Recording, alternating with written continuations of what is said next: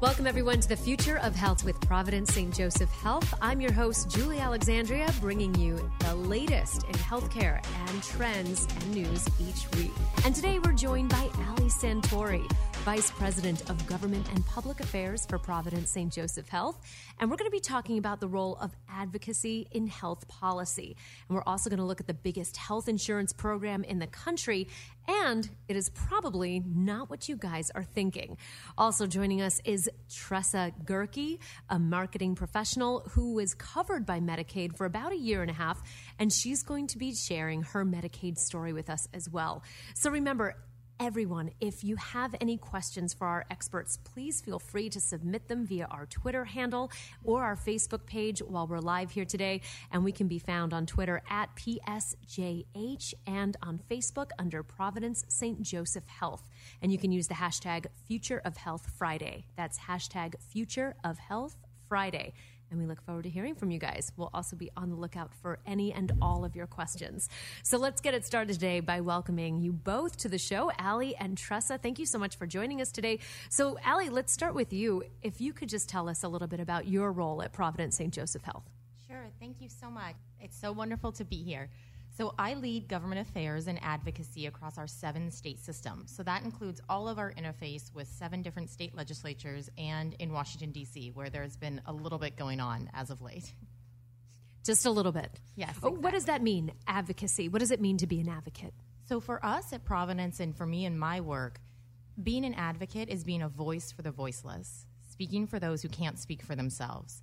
At Providence St. Joseph Health, our mission is at the core of what we do, and that's to care for the poor and vulnerable. So for people who don't have the resources to meet with their senator or meet with their congressperson, we carry that message for them, really in support of our communities.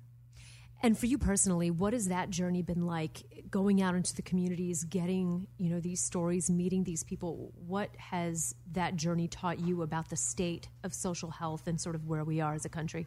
Yeah, absolutely. Well, I had the privilege I worked on Capitol Hill, so I had everybody coming to me to advocate before I became an advocate myself.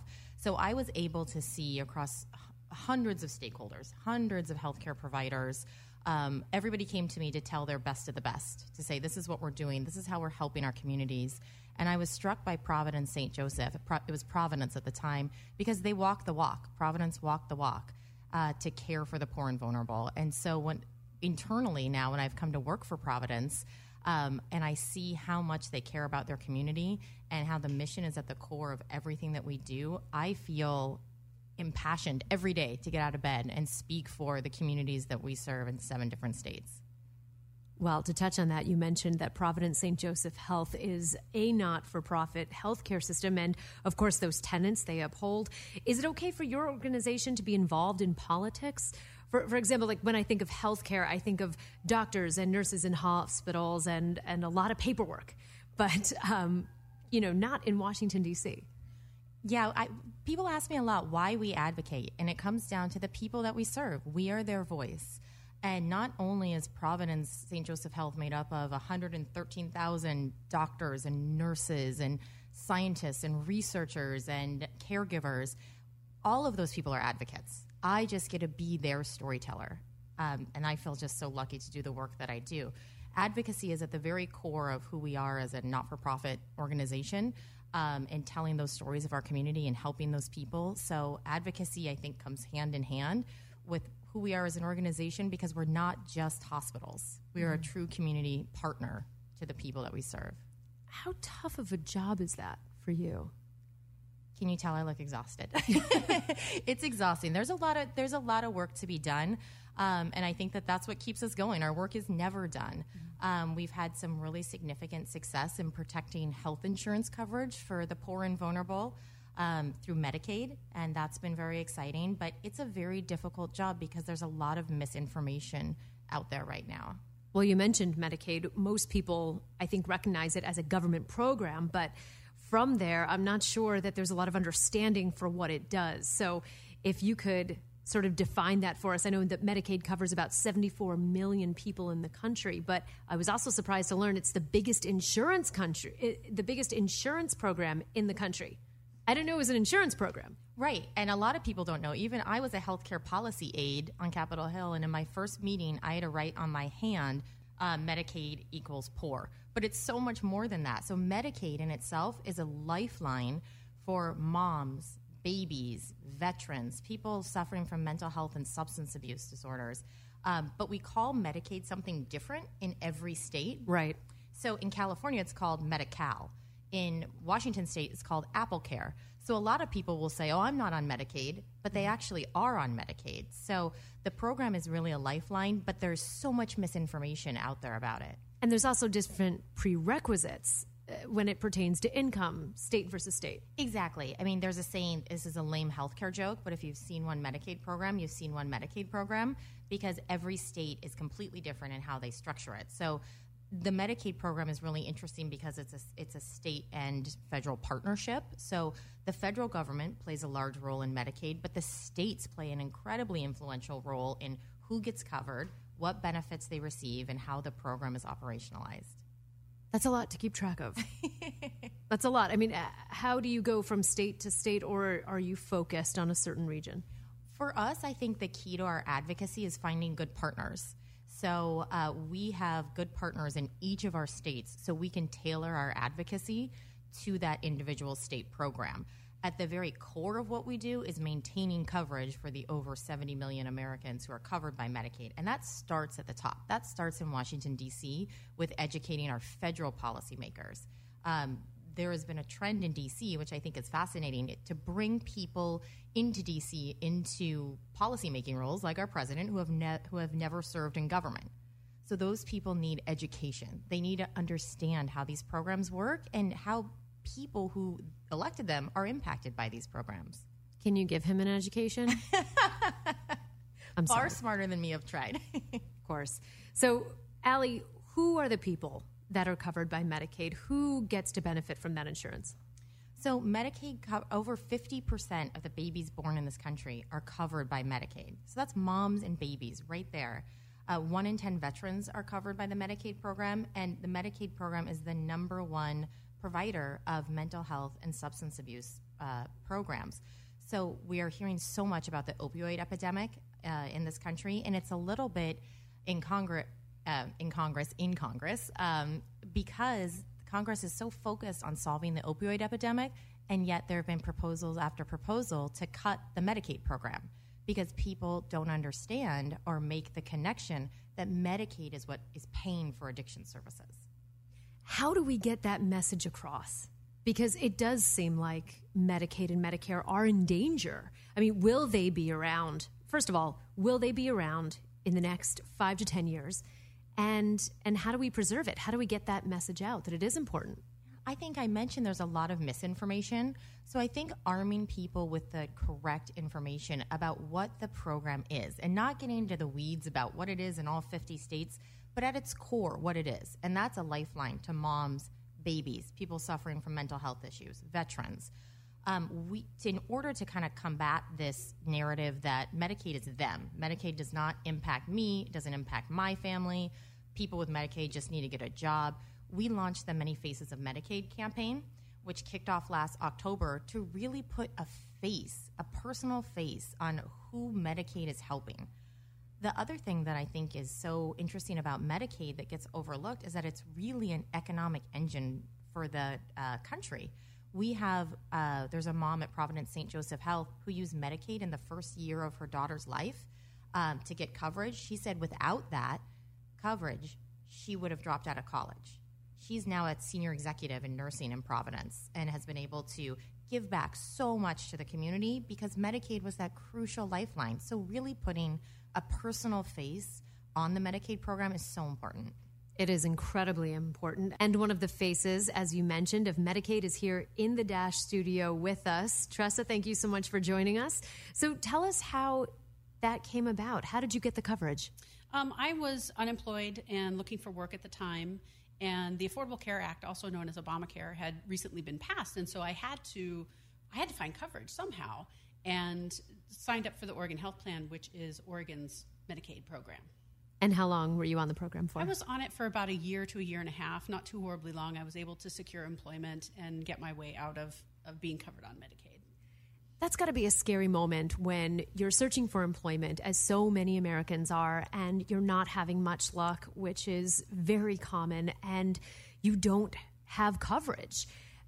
How much of a comfort was it for you to know that you could rely on this system? It was a huge comfort. I mean, it's terrifying to be out there, not able to secure work. You're wondering, how am I going to pay for my mortgage or my rent? How am I going to put food on my table? How am I going to keep the lights on? And on top of that, then you have to go, well, where am I going to go if I get sick? So having that coverage meant the world to me, because it meant that I could go to my doctor and at least know that that was covered.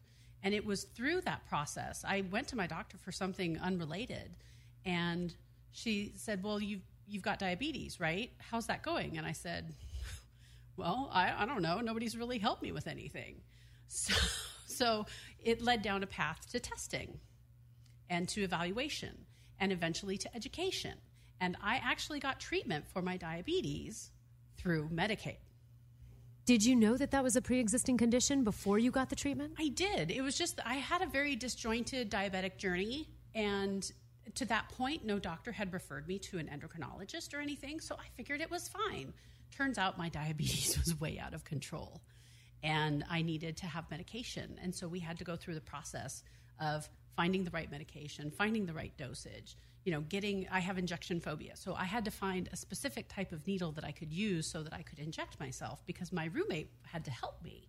So I had all these hurdles to overcome, and I didn't even know that they were there. But because of the Medicaid coverage, I was able to get treatment, and I got just a world of resources opened up to me once this happened. And it was amazing, and I'm forever grateful to it.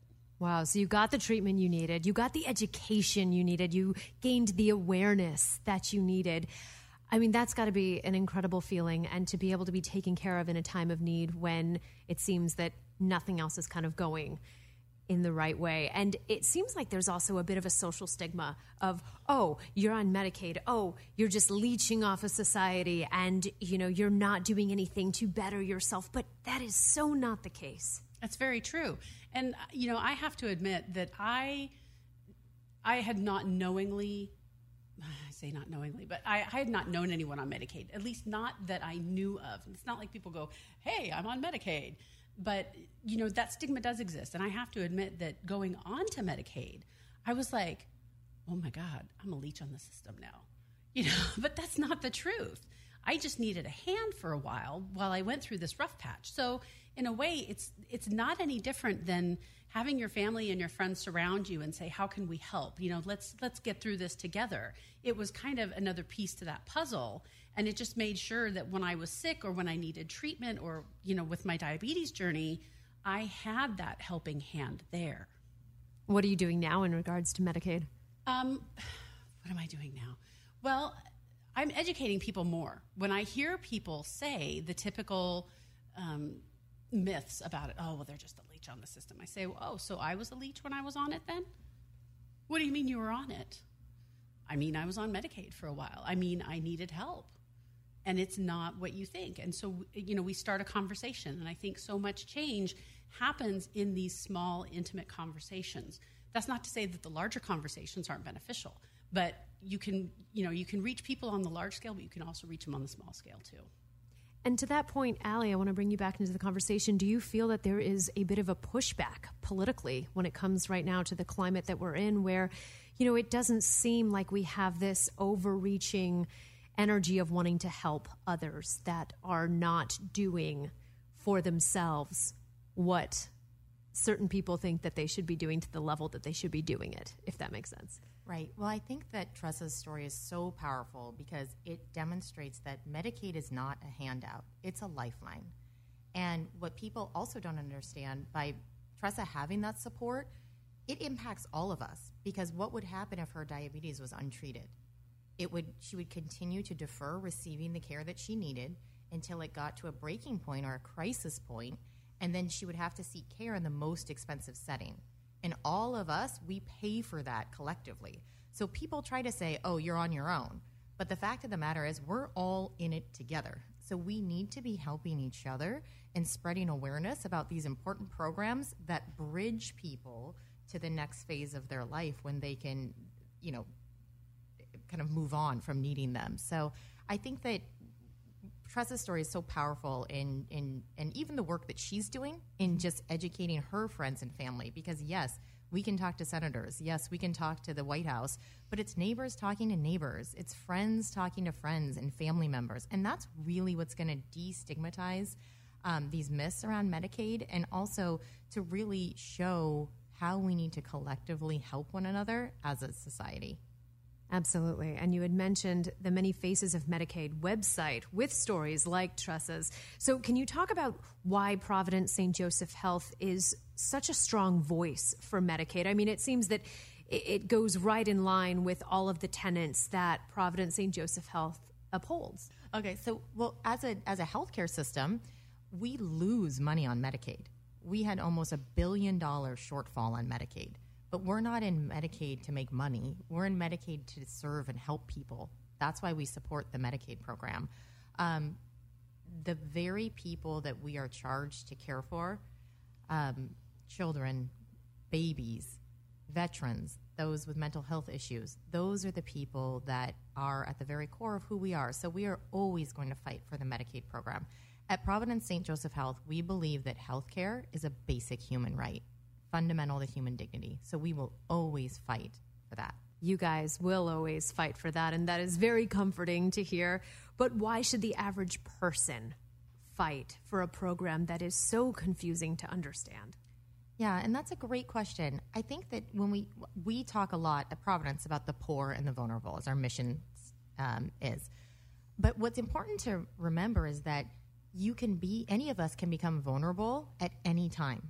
One accident. I just stepped the wrong way in Santa Monica 3 months ago and dislocated my kneecap and shattered the cartilage in my knee. I ended up having, even with my health plan, my private commercial coverage health plan, I had thousands of dollars in medical bills. What if I wasn't able to pay those? What would happen? What would happen to my 2 children who needed me? They actually need me up and walking around. That's sort of a bonus if you're a parent. And so I think that everybody needs to understand that it's not them, and that any of us, it's not the other. Any of us can become vulnerable at any given time in our lives. Well, we're going to be talking much more about health policy in America with Ali Santori and also Tressa Gerke. Thank you so much. We will be right back.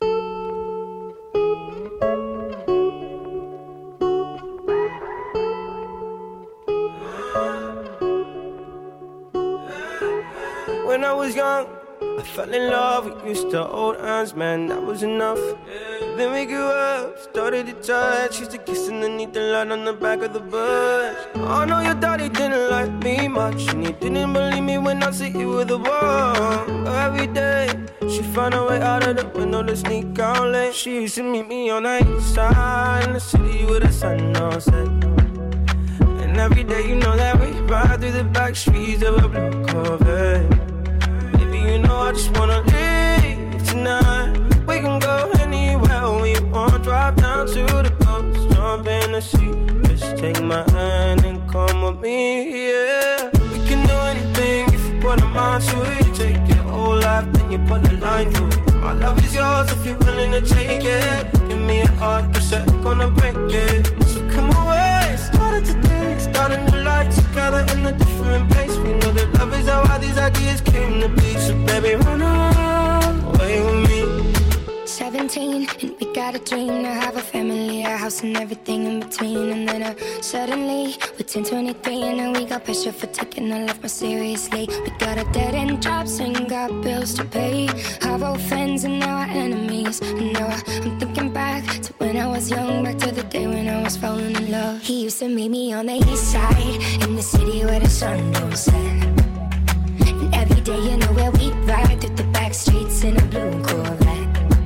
And baby, you know I just wanna leave tonight. We can go anywhere we want. Drive down to the coast, jump in the sea. Just take my hand and come with me, singing. We can do anything if we put our mind to it. Take your whole life and you put a line through it. My love is yours if you're willing to take it. Give me your heart, cause I ain't gonna break it. So come away, starting to taste, start a new life together in a different place. Know that love is how all these ideas came to be. So baby, run away with me, run away.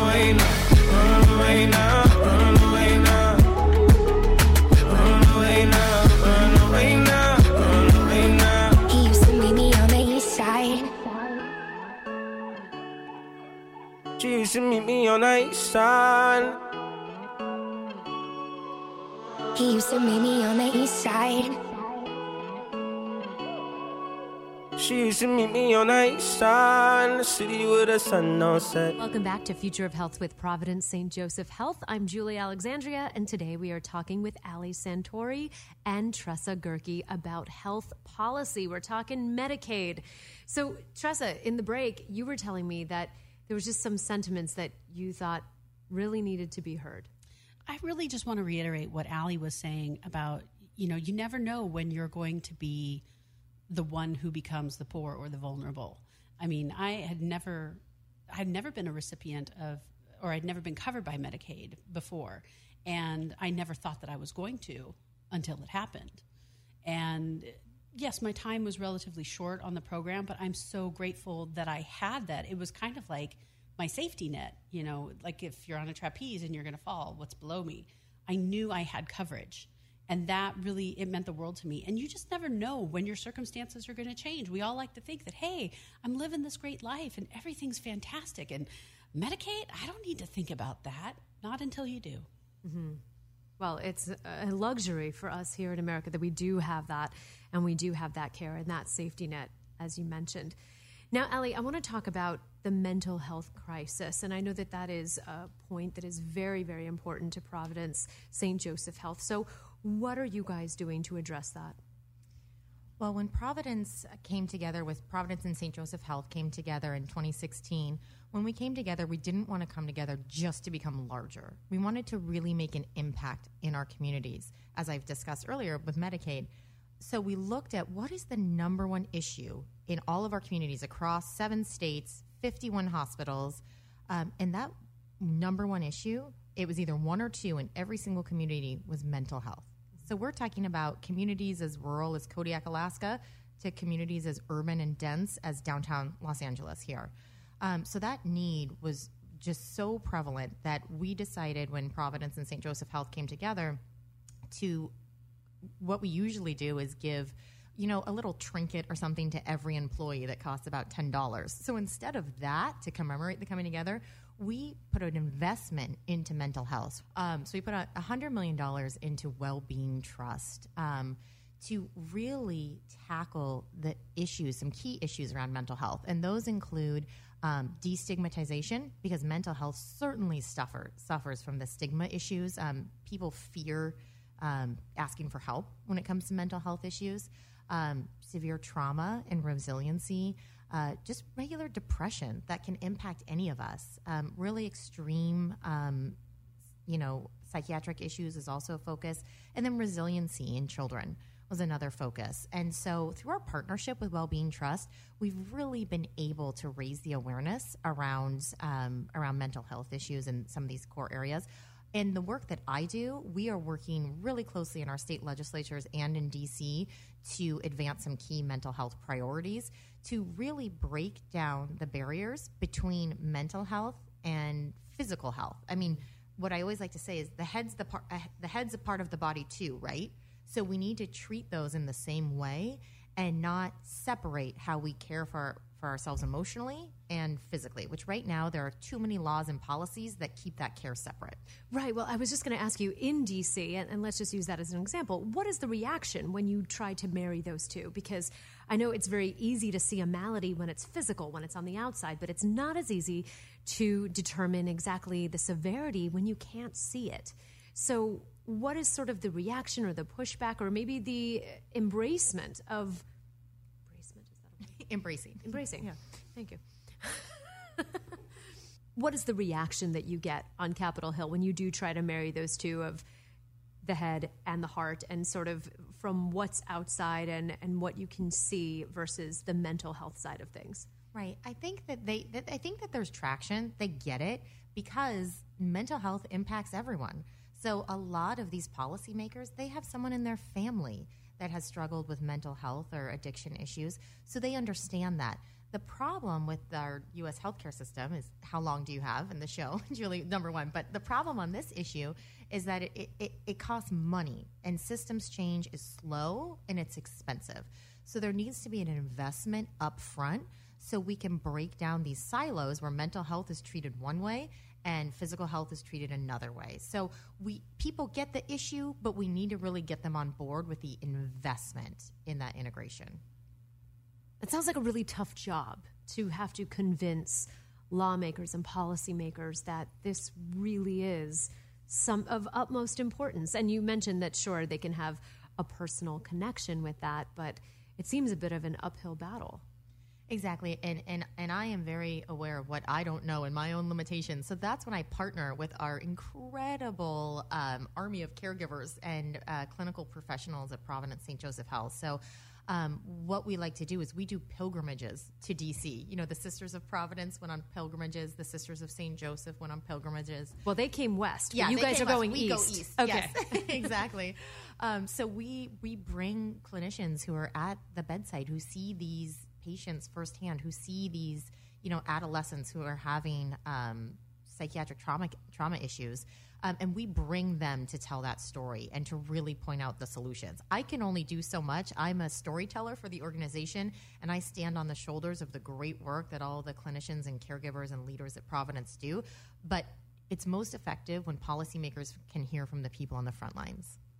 Absolutely. Ali Santori, we will be right back with much more here on Future of Health. Summer after high school when we first met, we make out in your Mustang to Radiohead. And on my 18th birthday, we got matching tattoos. Used to steal your parents' liquor and climb to the roof. Talk about a future like we had a clue. Never planned that one day I'd be losing you. In another life, I would be your girl.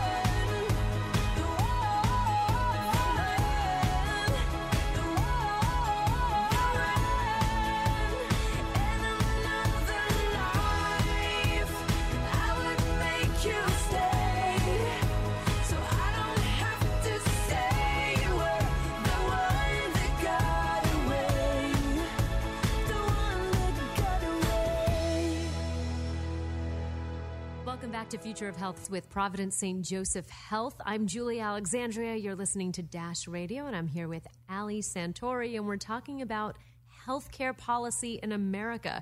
And Ali, just listening to your day-to-day and your job, it just seems really, really tough. Well, you know, we really, and I try to take the long view because the work that I have to do and actually have a privilege to do, I'm really just standing on the shoulders of the Sisters of Providence and the Sisters of St. Joseph. They came to the West in this pioneering spirit. The Sisters of Providence, the corporate tax ID in Washington State is 2. So right when they got to Washington State, they didn't plan to set up a hospital network. That wasn't their plan. Their plan was to look at the community and see what was needed. When the sisters arrived in Vancouver, Washington in the 1850s, the needs were mental health, children, and care for the elderly. And interestingly, Julie, 160 years later, our focus has not changed. Same.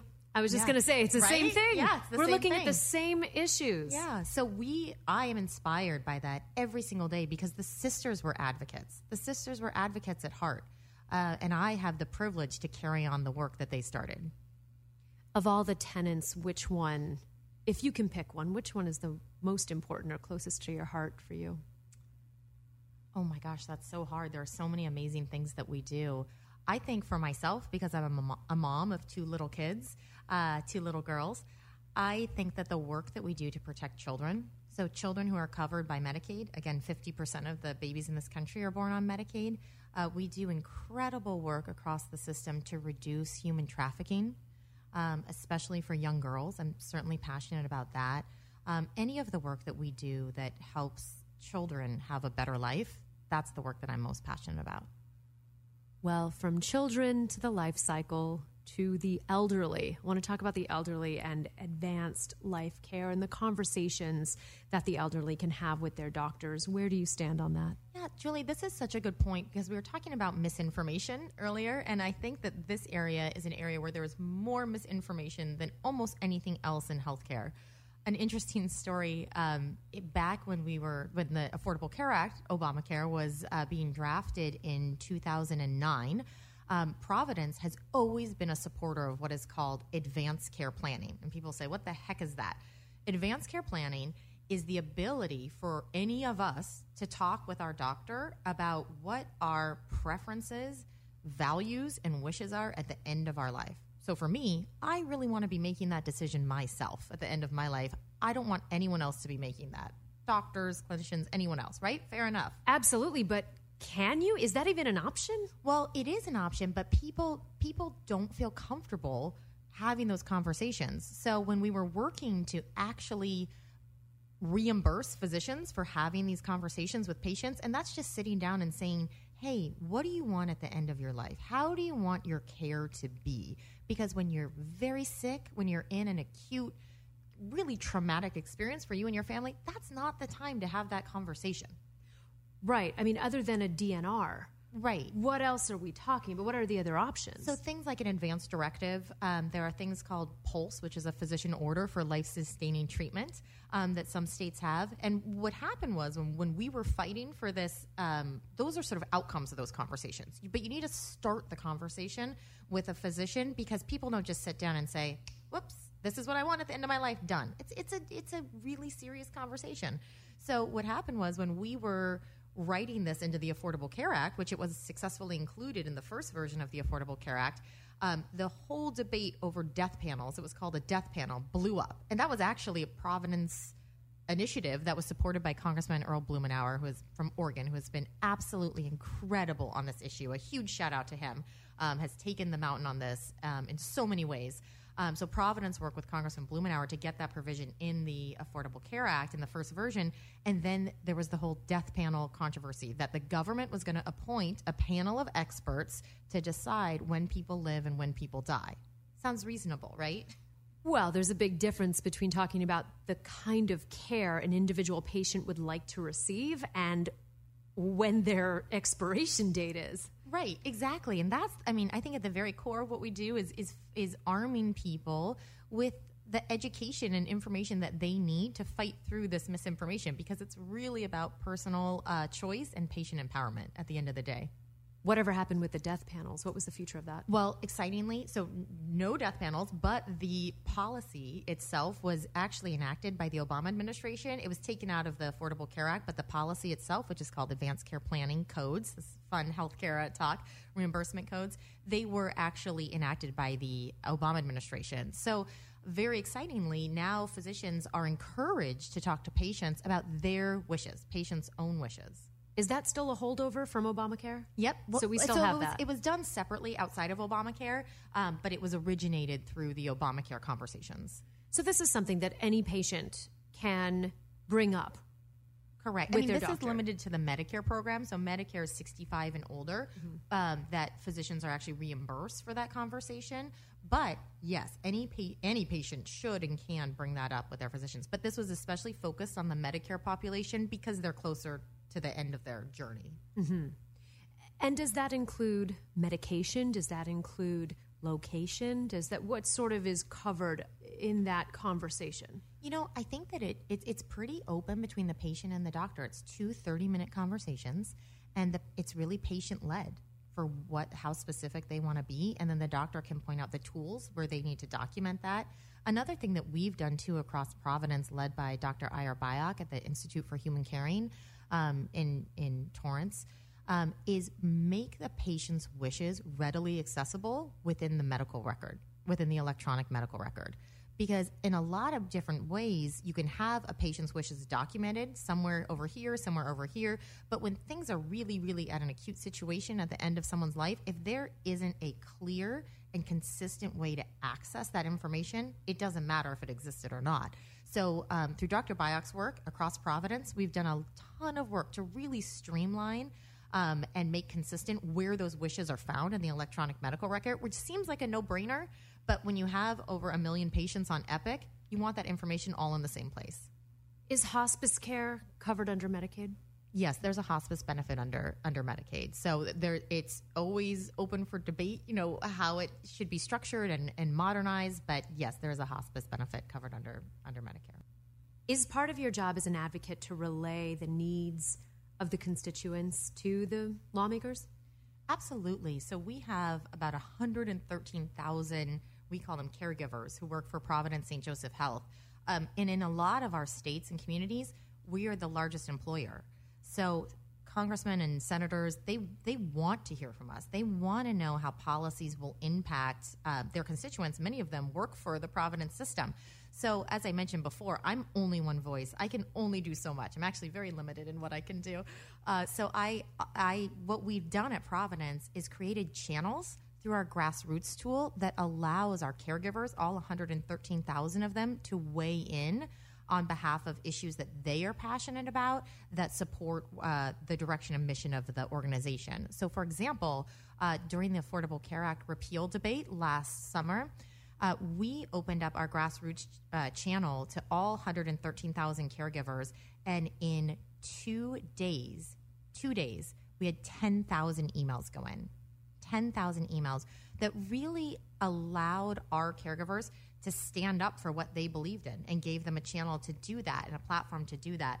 So we also, I kind of see my work as a bridge to really bring that message from the community, from the constituents, to the policymaker. And the grassroots tool allowed us to do that in a really incredible way.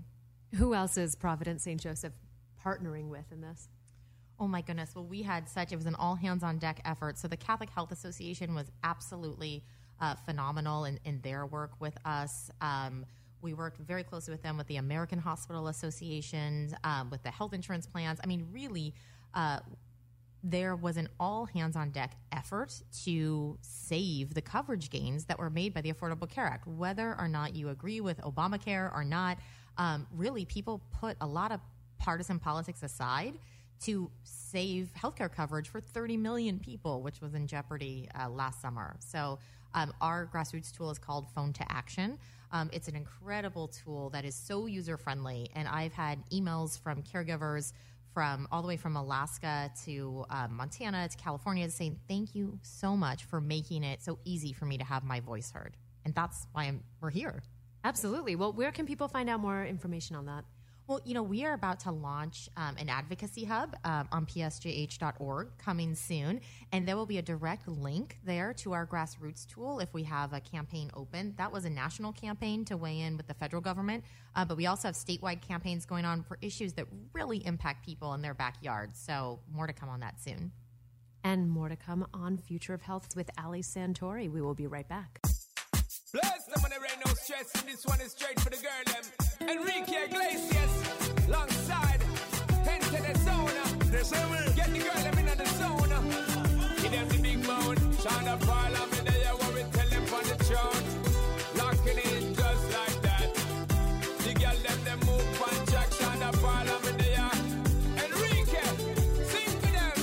Do it. You look at me and girl, you take me to another place. Feeling like I'm flying, like I'm out in space. Something about your body says, come and take me. Got me begging, got me hoping that the night don't stop. That body cover don't stop. Bailando, bailando, bailando, bailando. Tu cuerpo y el mío llenando el vacío, subiendo y bajando.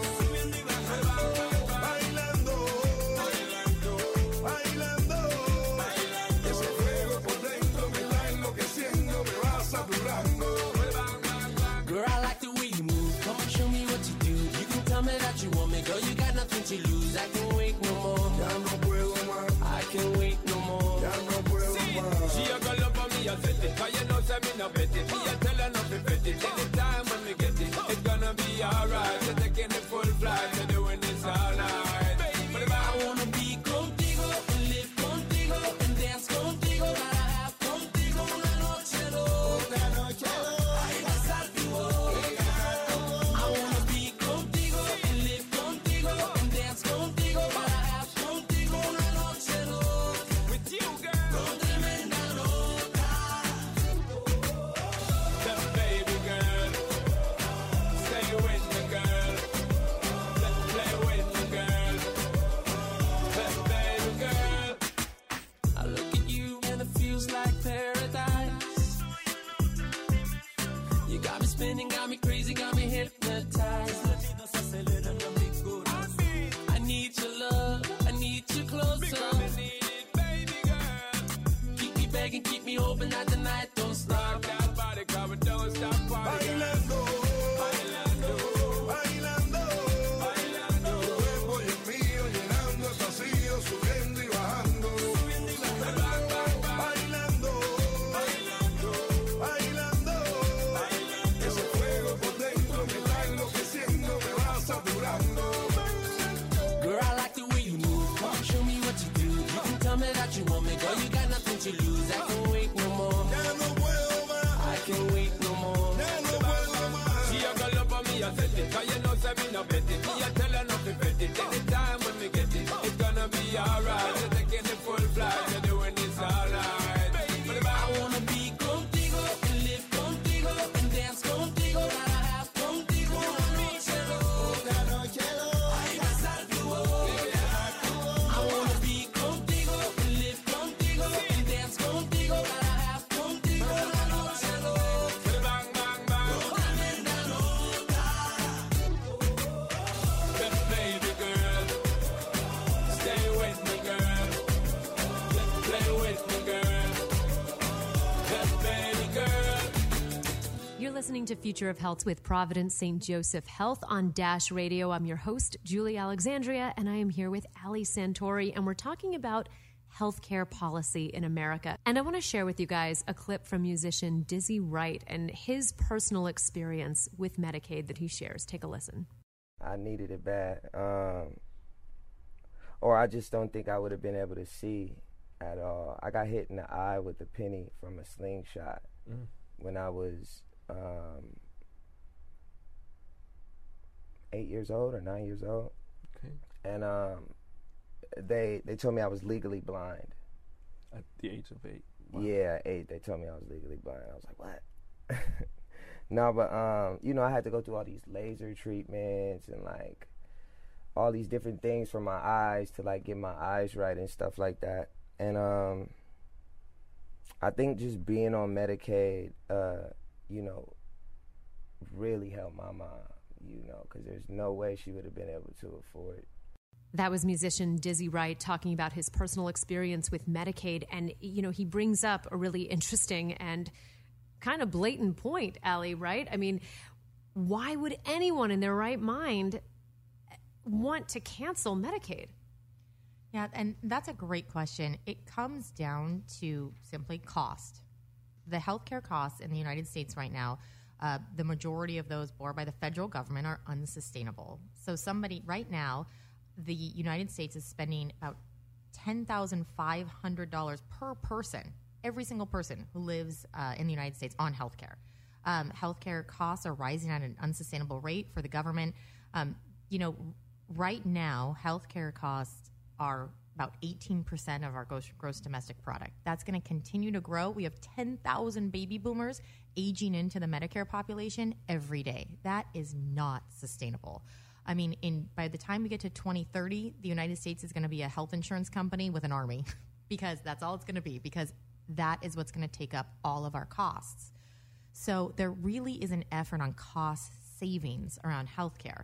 Now, the issue is that cutting Medicaid is easier than cutting Medicare because, just frankly, Medicare beneficiaries vote. They vote in elections. So politicians are really, really hesitant to cut Medicare because there's a very, very vocal constituency for Medicare. Because Medicaid serves the poor and vulnerable, they have not been as vocal. They're busy trying to survive, right? Right. So we are trying to be that voice. We are trying to be that voice to say, no, this program is equally as important. Now, as I said, costs are unsustainable. So we support some, modernization of the program. We support flexibility of the program, that sort of thing. The program was passed in 1965 is when the Medicaid program started. There certainly needs to be some modernization from 1965, and we support that. But the short-term cut in costs will not be worth the long-term cost by not covering these people. As with Tressa's story, you saw that would end up costing, her situation would end up costing, there'd be a cost shift to all of us to kind of pay for that unaccessed care when it was too late. Well, let's break it down for everyone, and we're going to put it out there to social media. I'm going to answer a few of your questions here that we have coming in. Tyler on Facebook wants to know, what is Medicaid versus Medicare versus Obamacare? And this is something we've been talking about all evening, but I want to address it and I want to get it out there once and for all. If you can go down the line and tell us the difference between each. Medicaid is a program that was created by the federal government, but that is actually administered by the states. And it helps low-income individuals or people with disabilities receive health care coverage. The Medicare program is a federal government program for those 65 and older. So that's age. Anyone 65 and older is eligible for Medicare. The Affordable Care Act, or Obamacare, is the health insurance reform. I call it health insurance reform law that was passed March 23rd, 2010. I have a weird memory for dates. And that really, really expanded protections for individuals to obtain private health insurance coverage. So it did that. And it also expanded the Medicaid program to a little higher eligibility cohort of individuals. So under the Affordable Care Act, or Obamacare, about 25 million people received health care coverage who did not previously have it. And we are opening up our conference here to Twitter and Facebook and social media. So if you guys want to write in, let us know. We can answer your questions. You can find us on Twitter at PSJH and on Facebook under Providence St. Joseph Health. So send in your questions. And while we're waiting for more questions, I'm going to read this one from Aubrey via Twitter. Asks, how do you know if you can qualify for Medicaid? That's a great question. Every program is different in every state, so I would suggest you go to your state Medicaid program because every state has different requirements. So if you go to whatever your state Medicaid program is, and then you can read up on eligibility requirements because they vary from state to state. And Dan on Twitter asks, how does a big company like yours make an impact in Congress and legislation? I think we talked about the grassroots tool, by really providing that platform to raise the voice of the people that serve at Providence St. Joseph Health. So by being a large employer, by having a platform where people can really share what they're passionate about. That's how we make a difference.